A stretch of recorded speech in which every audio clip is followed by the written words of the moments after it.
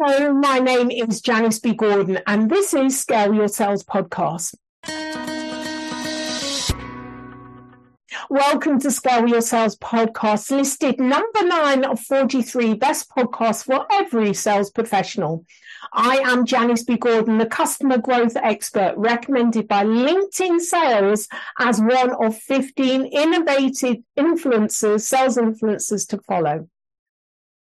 In today's episode of Scale Your Sales Podcast, my guest talks about their founder's story, and it's very much a story about grit and commitment. They are disruptors into the recruitment industry. We discuss diversity and their view on how they're ensuring that they're not only diverse as an organization, but they're promoting a diversity within their client organizations as well by many of the shared training and projects that they're doing.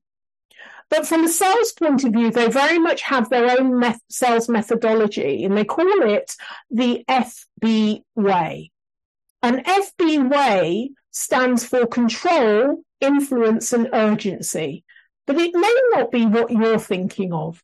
So you'll have to listen to the podcast to find out more about the FB way selling process. My next guest is co-founder of Forsyth Barnes, one of the fastest growing businesses, global bootstrap talent partners.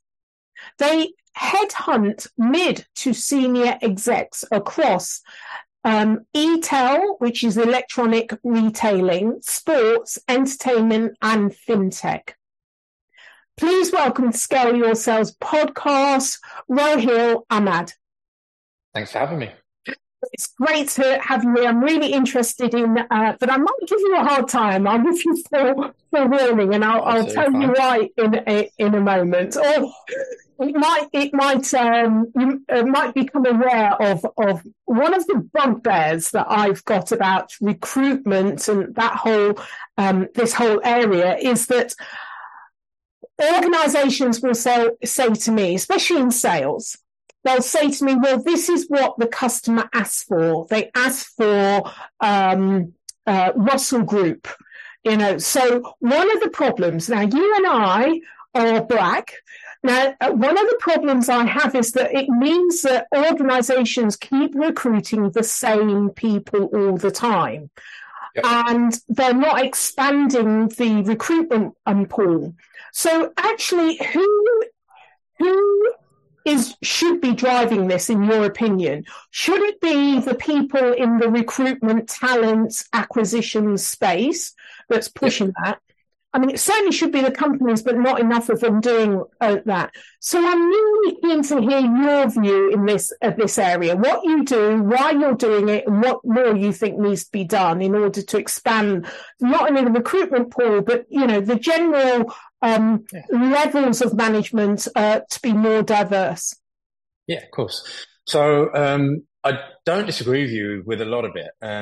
I think probably a wider thing to discuss, there's still a societal issue around it, right? By diversity, whether we're talking sex, whether we're talking gender or race or anything like that. I think it's everyone's responsibility, if I'm being honest, to have a more open mindset. I think as the generations progress, we are probably getting a lot better than what it has been. But I still think there are huge swaths of the industries who are still very kind of old school or traditional, that type of thing as well. I'll give you a good example of the insurance sector, which is where I started my career.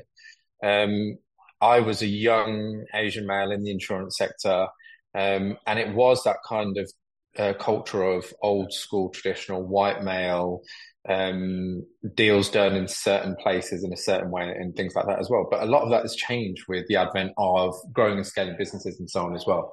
So we speak to a lot of businesses about diversity. We've actually got a diversity guarantee as part of our service offering as well to promote it. And that's a big thing. Obviously, I come from a diverse background. My business partner fully supports it as well.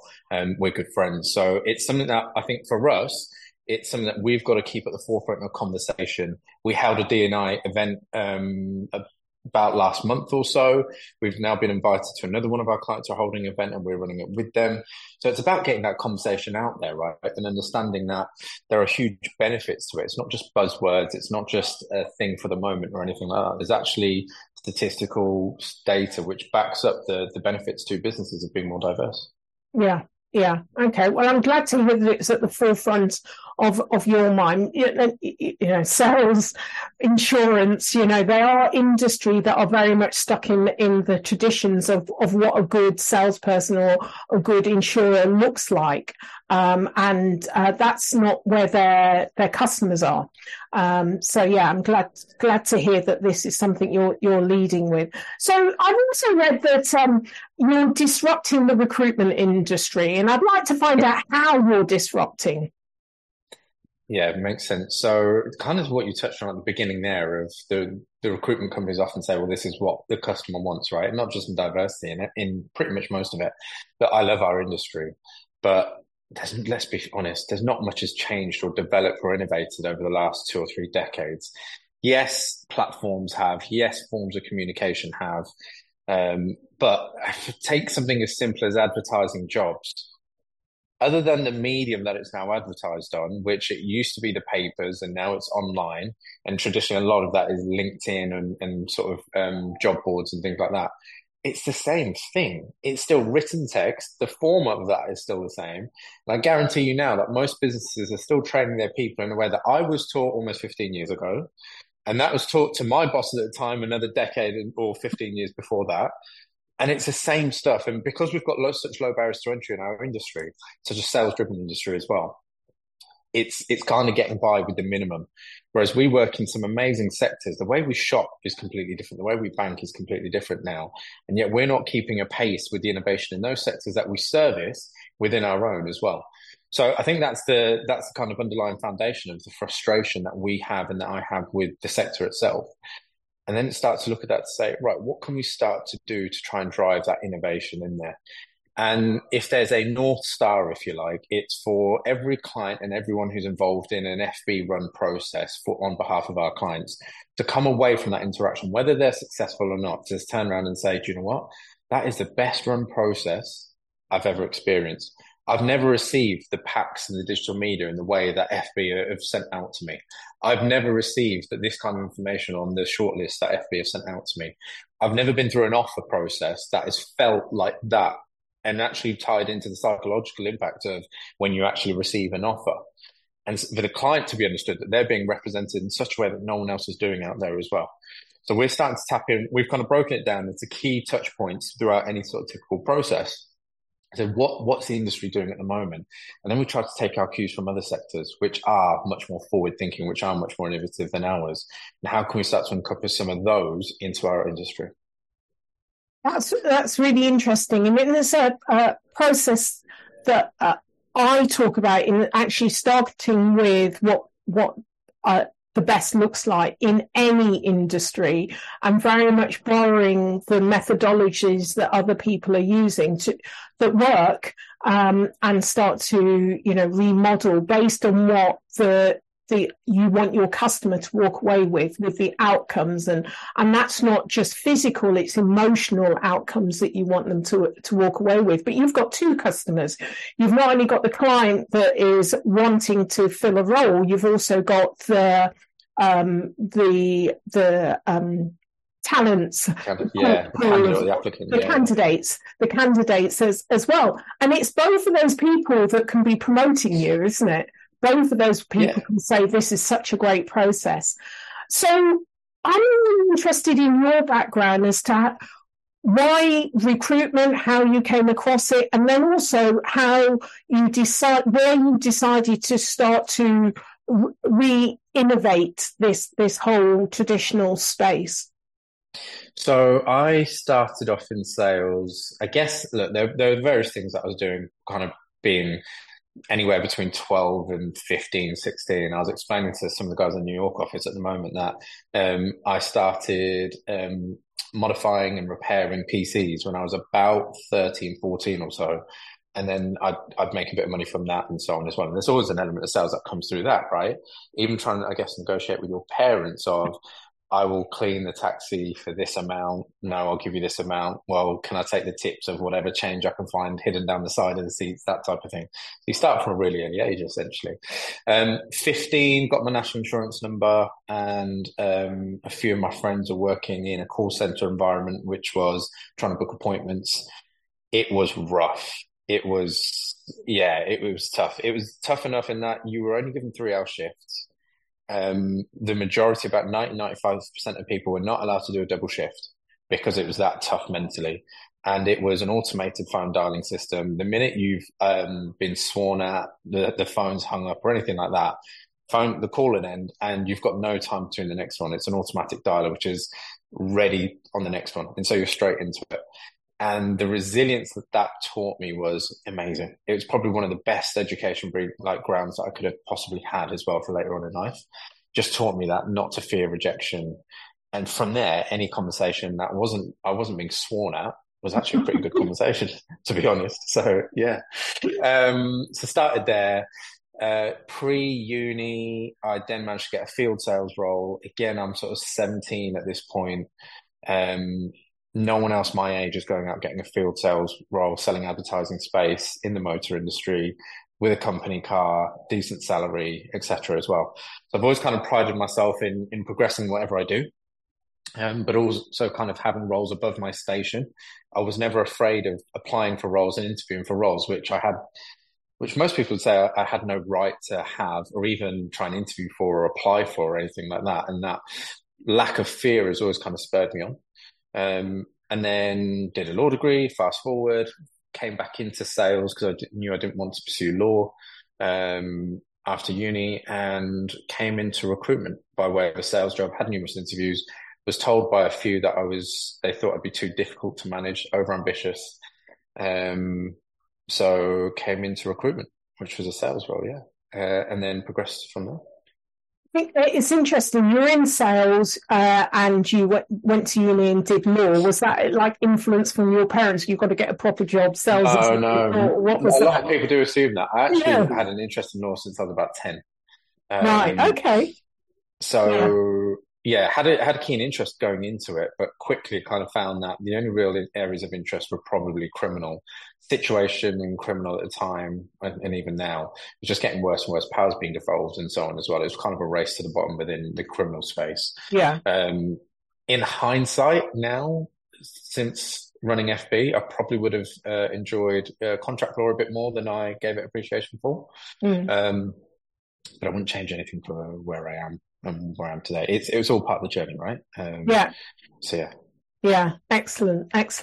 So then into recruitment, that's sales, and then understanding this is traditional sales environment. How did you then step out of that to co-found FB and then start to think about how we can innovate that? What was the thinking process behind that?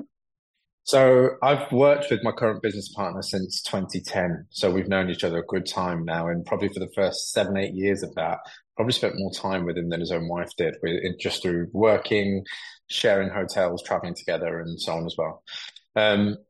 We're similarly minded. We've got the ambition in there as well, but I think both of us were just frustrated in our previous businesses that their ambition just kind of didn't match ours, their scale of what they wanted to achieve, the pace that they were operating at, the attention to detail probably just wasn't there.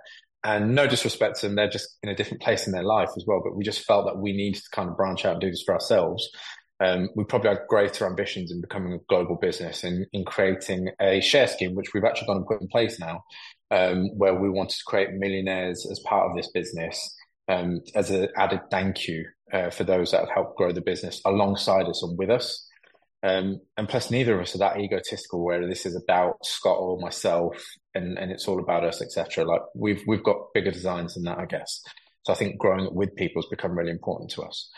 As opposed to when we started innovating and so on, that probably didn't come in the first couple of years, if I'm being honest. Those first 2 years were finding our way of making sure we had a profitable business. We could pay everyone without fail. We could pay our bills without fail. We just had a successful business. We were finding our feet through that, right? And it's after maybe a couple of years or so that we kind of come through that period. We thought, actually, we're doing better, not necessarily better than we thought, but we probably weren't finding it as challenging as we first thought. And I don't mean that with arrogance. It's truth. We kind of accelerated faster than we thought we would be able to, and achieved more than we probably gave ourselves credit for. It was at that point where we started to look around and say, look, we're just perpetuating the same cycle that has been before us for the last 2 or 3 decades. We're not doing anything different. And we kind of back ourselves to be different and actually be good enough to do something different and build that as well. So we started taking more and more risks of what we're doing, how we're doing it, making sure we're not just doing what everyone else kind of talks about and so on as well. And that kind of strength and belief has just grown and grown. And as we've started to become successful in those areas, it's no, actually, we owe it to ourselves. We owe it to the industry that we've benefited so much from to actually try and change things. And even to yesterday or the day before yesterday, Scott and I are discussing our internal structures and IT structures and everything, and landed on, actually, no, whilst it's not the given thing to build something internally to then take it externally, basically a CRM system, do you know what, let's do it. If we actually want to change things in our industry the way that we think we're capable of, why are we going to hold ourselves back just because the given wisdom is, don't get distracted by this? No, let's do it. Let's go all in. Yeah. And if we screw up, we screw up. Yeah, exactly. You've got to be willing to fail if you want to push the boundaries. You've just got to be accepting that it might not work. Otherwise, you'll never push any boundaries at all, would you? What's the worst that's going to happen? Yeah. So I'm really interested, COVID hits and you decide that you're going to invest in a bigger office. Now, there must have been, everyone else was downsizing, whereas you're not, but there must have been some other economic indicators, some opportunities that you think you could have captured in order to support this bigger space. So tell me about what was happening, in your discussions with Scott around that time that gave you enough confidence to do that. Confidence in ourselves. I remember the conversation clearly where he did, before we put pen to paper on the office, because we'd been going through the details of it, and we had to go through the legals of it way before March 23rd when we'd gone into lockdown. But it was April time, but we're still yet to put pen and paper because we still had to get some of the legals sorted out. And he did look at some other options to see, are we still right to do this? And we actually looked at ourselves and spoke to each other and said, you know what? On video, not in person. We spoke to ourselves and said, again, we back ourselves. What's the worst that's going to happen? We're going to come through this one way or the other. That probably coincided timelines-wise with a conversation that I had with the senior leaders across the business at the time to say, look, you're probably going to think I'm mad for saying this, but we're not changing any of our targets, any of our ambitions that were set at the end of 2019 for 2020. So we're not reducing our financial targets. We're not reducing our growth targets. We're not reducing our headcount targets. We're not reducing anything in the way that we're doing it. I promise you now, and look, I'll be honest as well, at this point, as I'm saying all of this, I did not anticipate COVID or had no clue it was going to last for as long as it lasted. In our head, come lockdown time, I thought it'd be a 2 to 4 week thing. We'd all be back out and it'd be life as normal type thing as well. Like the rest of us. Yeah, maybe a bit of naivety in it, but sometimes there's a lot of beauty in that naivety. Yeah. But sat with the management team and said, we're not changing a thing. You might think I'm mad. I know the taps have been turned off pretty much everywhere. We need to make sure that we are pivoting what we're doing internally, because things might be quiet for a little while now. We might be impacted for the next few months. But there are still some silver linings and benefits, i.e. we can train the hell out of ourselves in this period now. So as that as the market starts to come back to us a little bit, where others are still distracted by COVID, where others are still distracted by the change in routine and this isn't, the market's not this, and so many people are moaning about COVID and the government's response at the time and so on, we're going to be ready and primed and sharper and stronger and fitter and all the kind of cliches to actually take some of that business as early as possible. And so that's what we did. We trained every day. We engaged with our people every day. So we're ready to take the market once it starts to come back to us. Okay, so I get that you're backing yourself. We all think it's going to last a month and we'll be back to normal. Your investors are with you all the way. but it goes on. So, there's only so much training you can do. And if your customers are not ready, they're not coming to you, then there must have been at some point you think, oh, did we do the right thing? Are we, is this ever going to turn around? Because there was a lot of companies, even 6 months down the line, were after furlough, were thinking, we can't sustain this. These people are going to have to go out the door. So you're wanting to put more costs. We grew. Yeah. So there must have been a little bit of doubt that creeped in at that point because it was just going on. No, I think you always ask yourself the question of, are we doing the right thing? Is this the most prudent thing that we can be doing? I think we've got a good yin and yang between myself and Scott in that I'm more like, let's push forward, and he will always look at the costs and the finance of it as well. And look, this might not be what you want to hear, but no, in that we honestly backed ourselves to come through it. We had hit our target for May, and then it was in early June that they announced we could do social distance foot golf.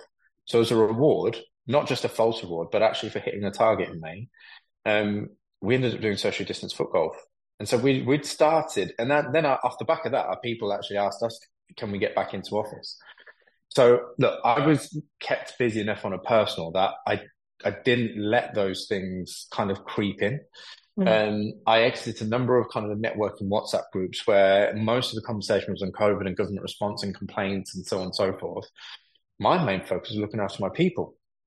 My main focus was making sure that they're engaged, that they're kept as happy as possible, that we were interacting with them on group sessions as well as individual sessions and so on. Didn't really have much time. I mean, I had a baby boy around that sort of time as well. He was about a year or so old. Didn't have the time to kind of think of what's the worst. And again, I always come back to that thing of what is the worst? If we have to start again, we have to start again. Would it be annoying? Would it be disappointing? Absolutely. But someone very close to me who speaks to a lot has often said that you don't even allow yourself to use the word failure. And I wouldn't have thought of it as a failure.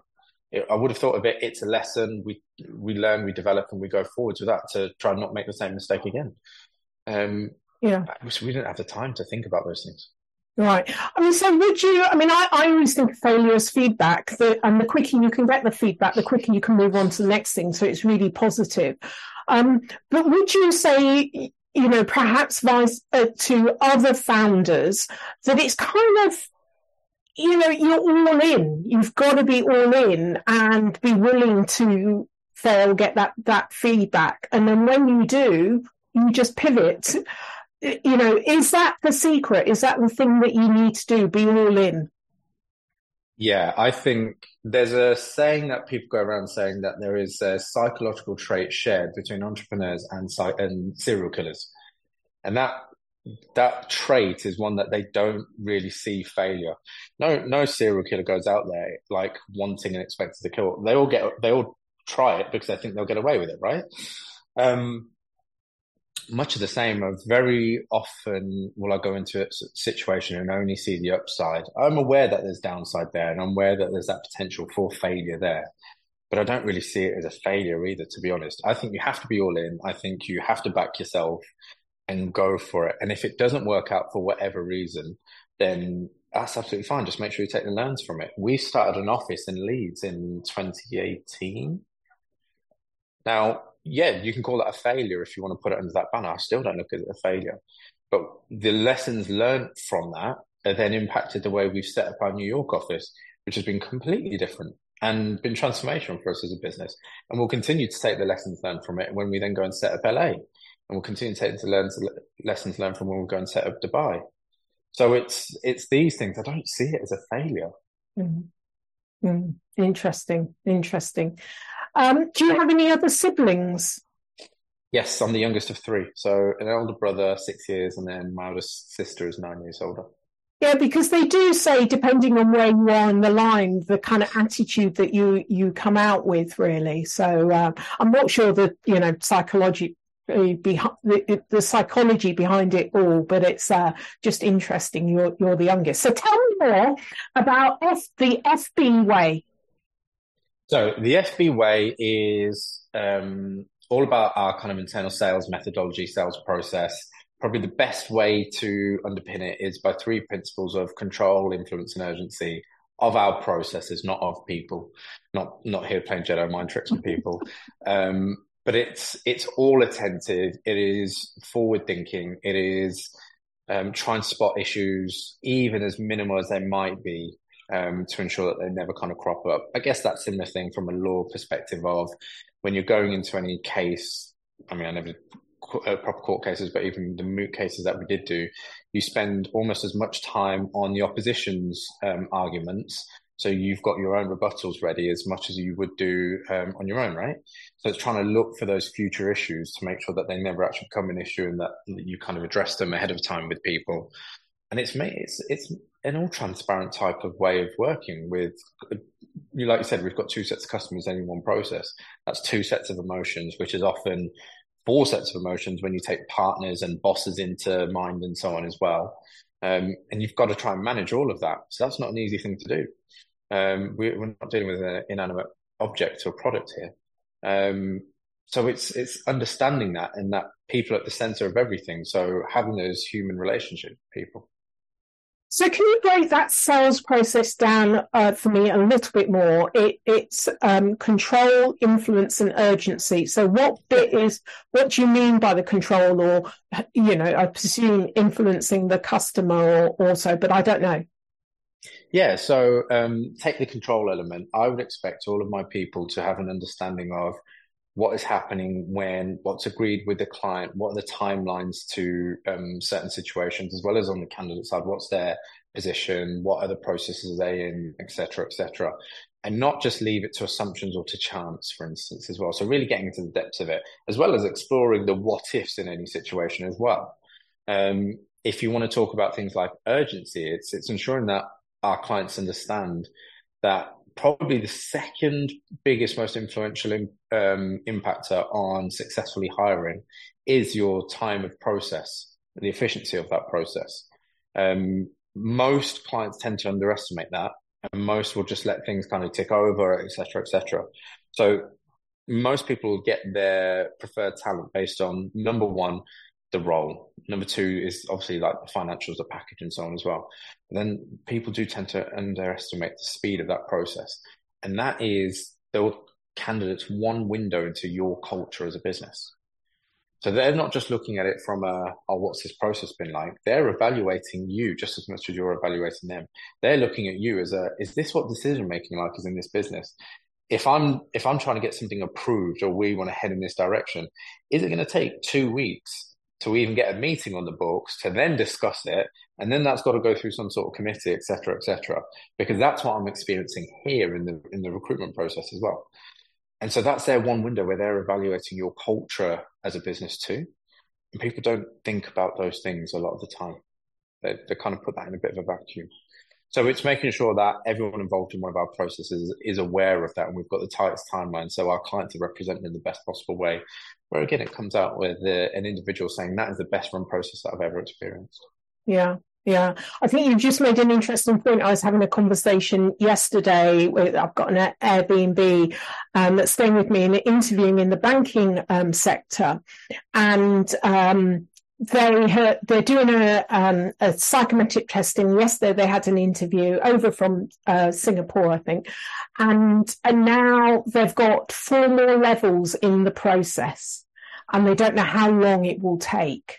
So if they're here for a month, will they finish? Will they have to go home, come back? Or 4 more levels to go through. So from the initial interview to the psychometric testing, and I've never connected with it. I mean, I wouldn't obviously being an entrepreneur, I wouldn't even start to go through that process. My life is too short, really.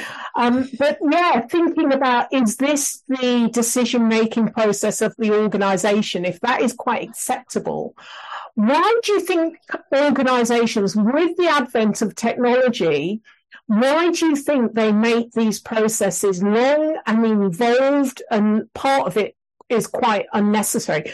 Are they trying to reduce risk because of the cost of recruitment? Is that what they're doing? But actually, they're making so many mistakes with it. What do you think's going wrong? I think that a lot of it is to do with that risk element, right? The more people we can kind of bring into the process and so on, then the more people say yes, sign off on it.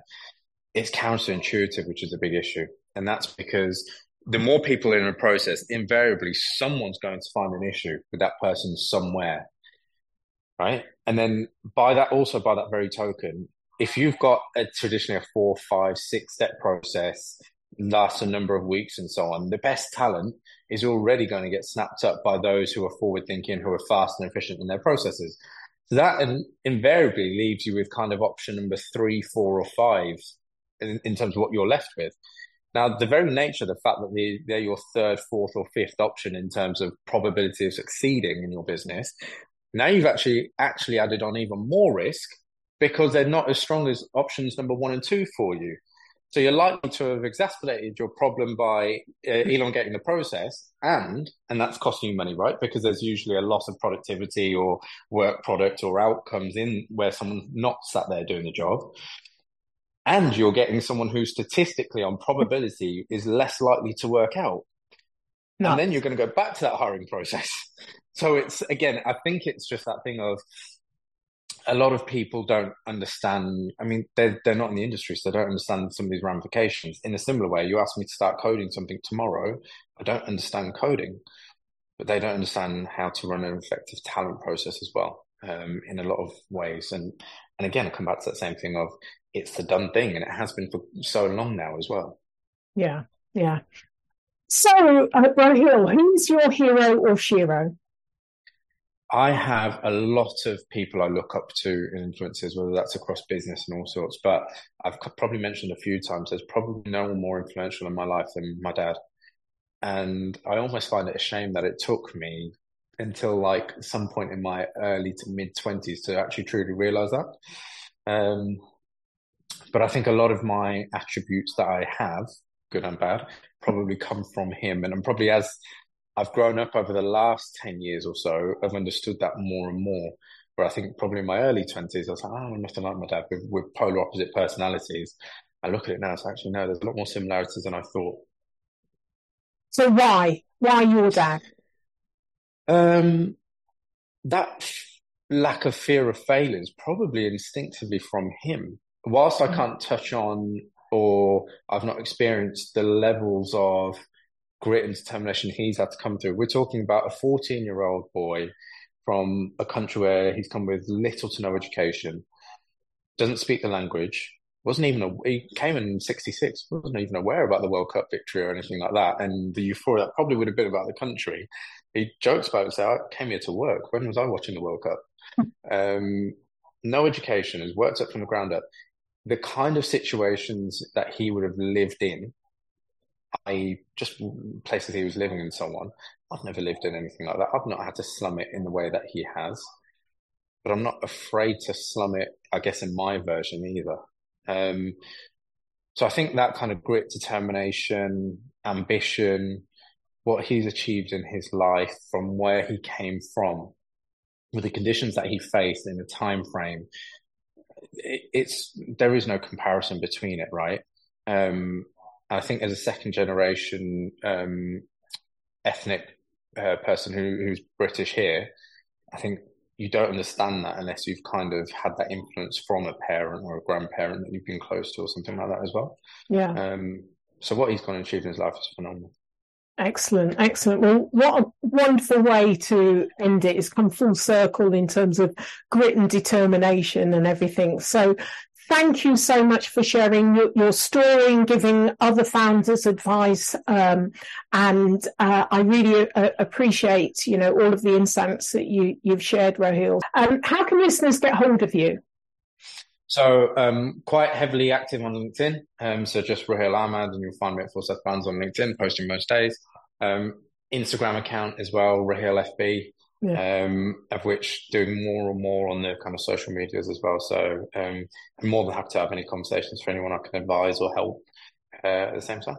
All right, excellent. Well, thank you for being a guest on Scale Your Sales podcast, Roheel. Thanks for having me. All the best.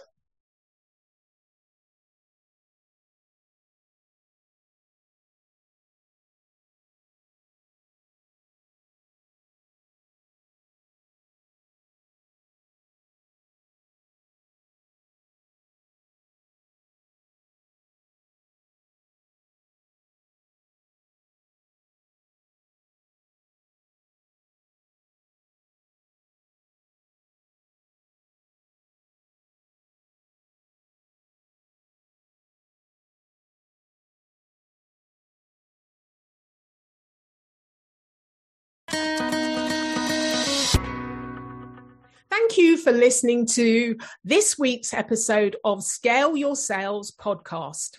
If you like this discussion, feel free to listen to other episodes or watch the captioned show on YouTube and subscribe to future episodes.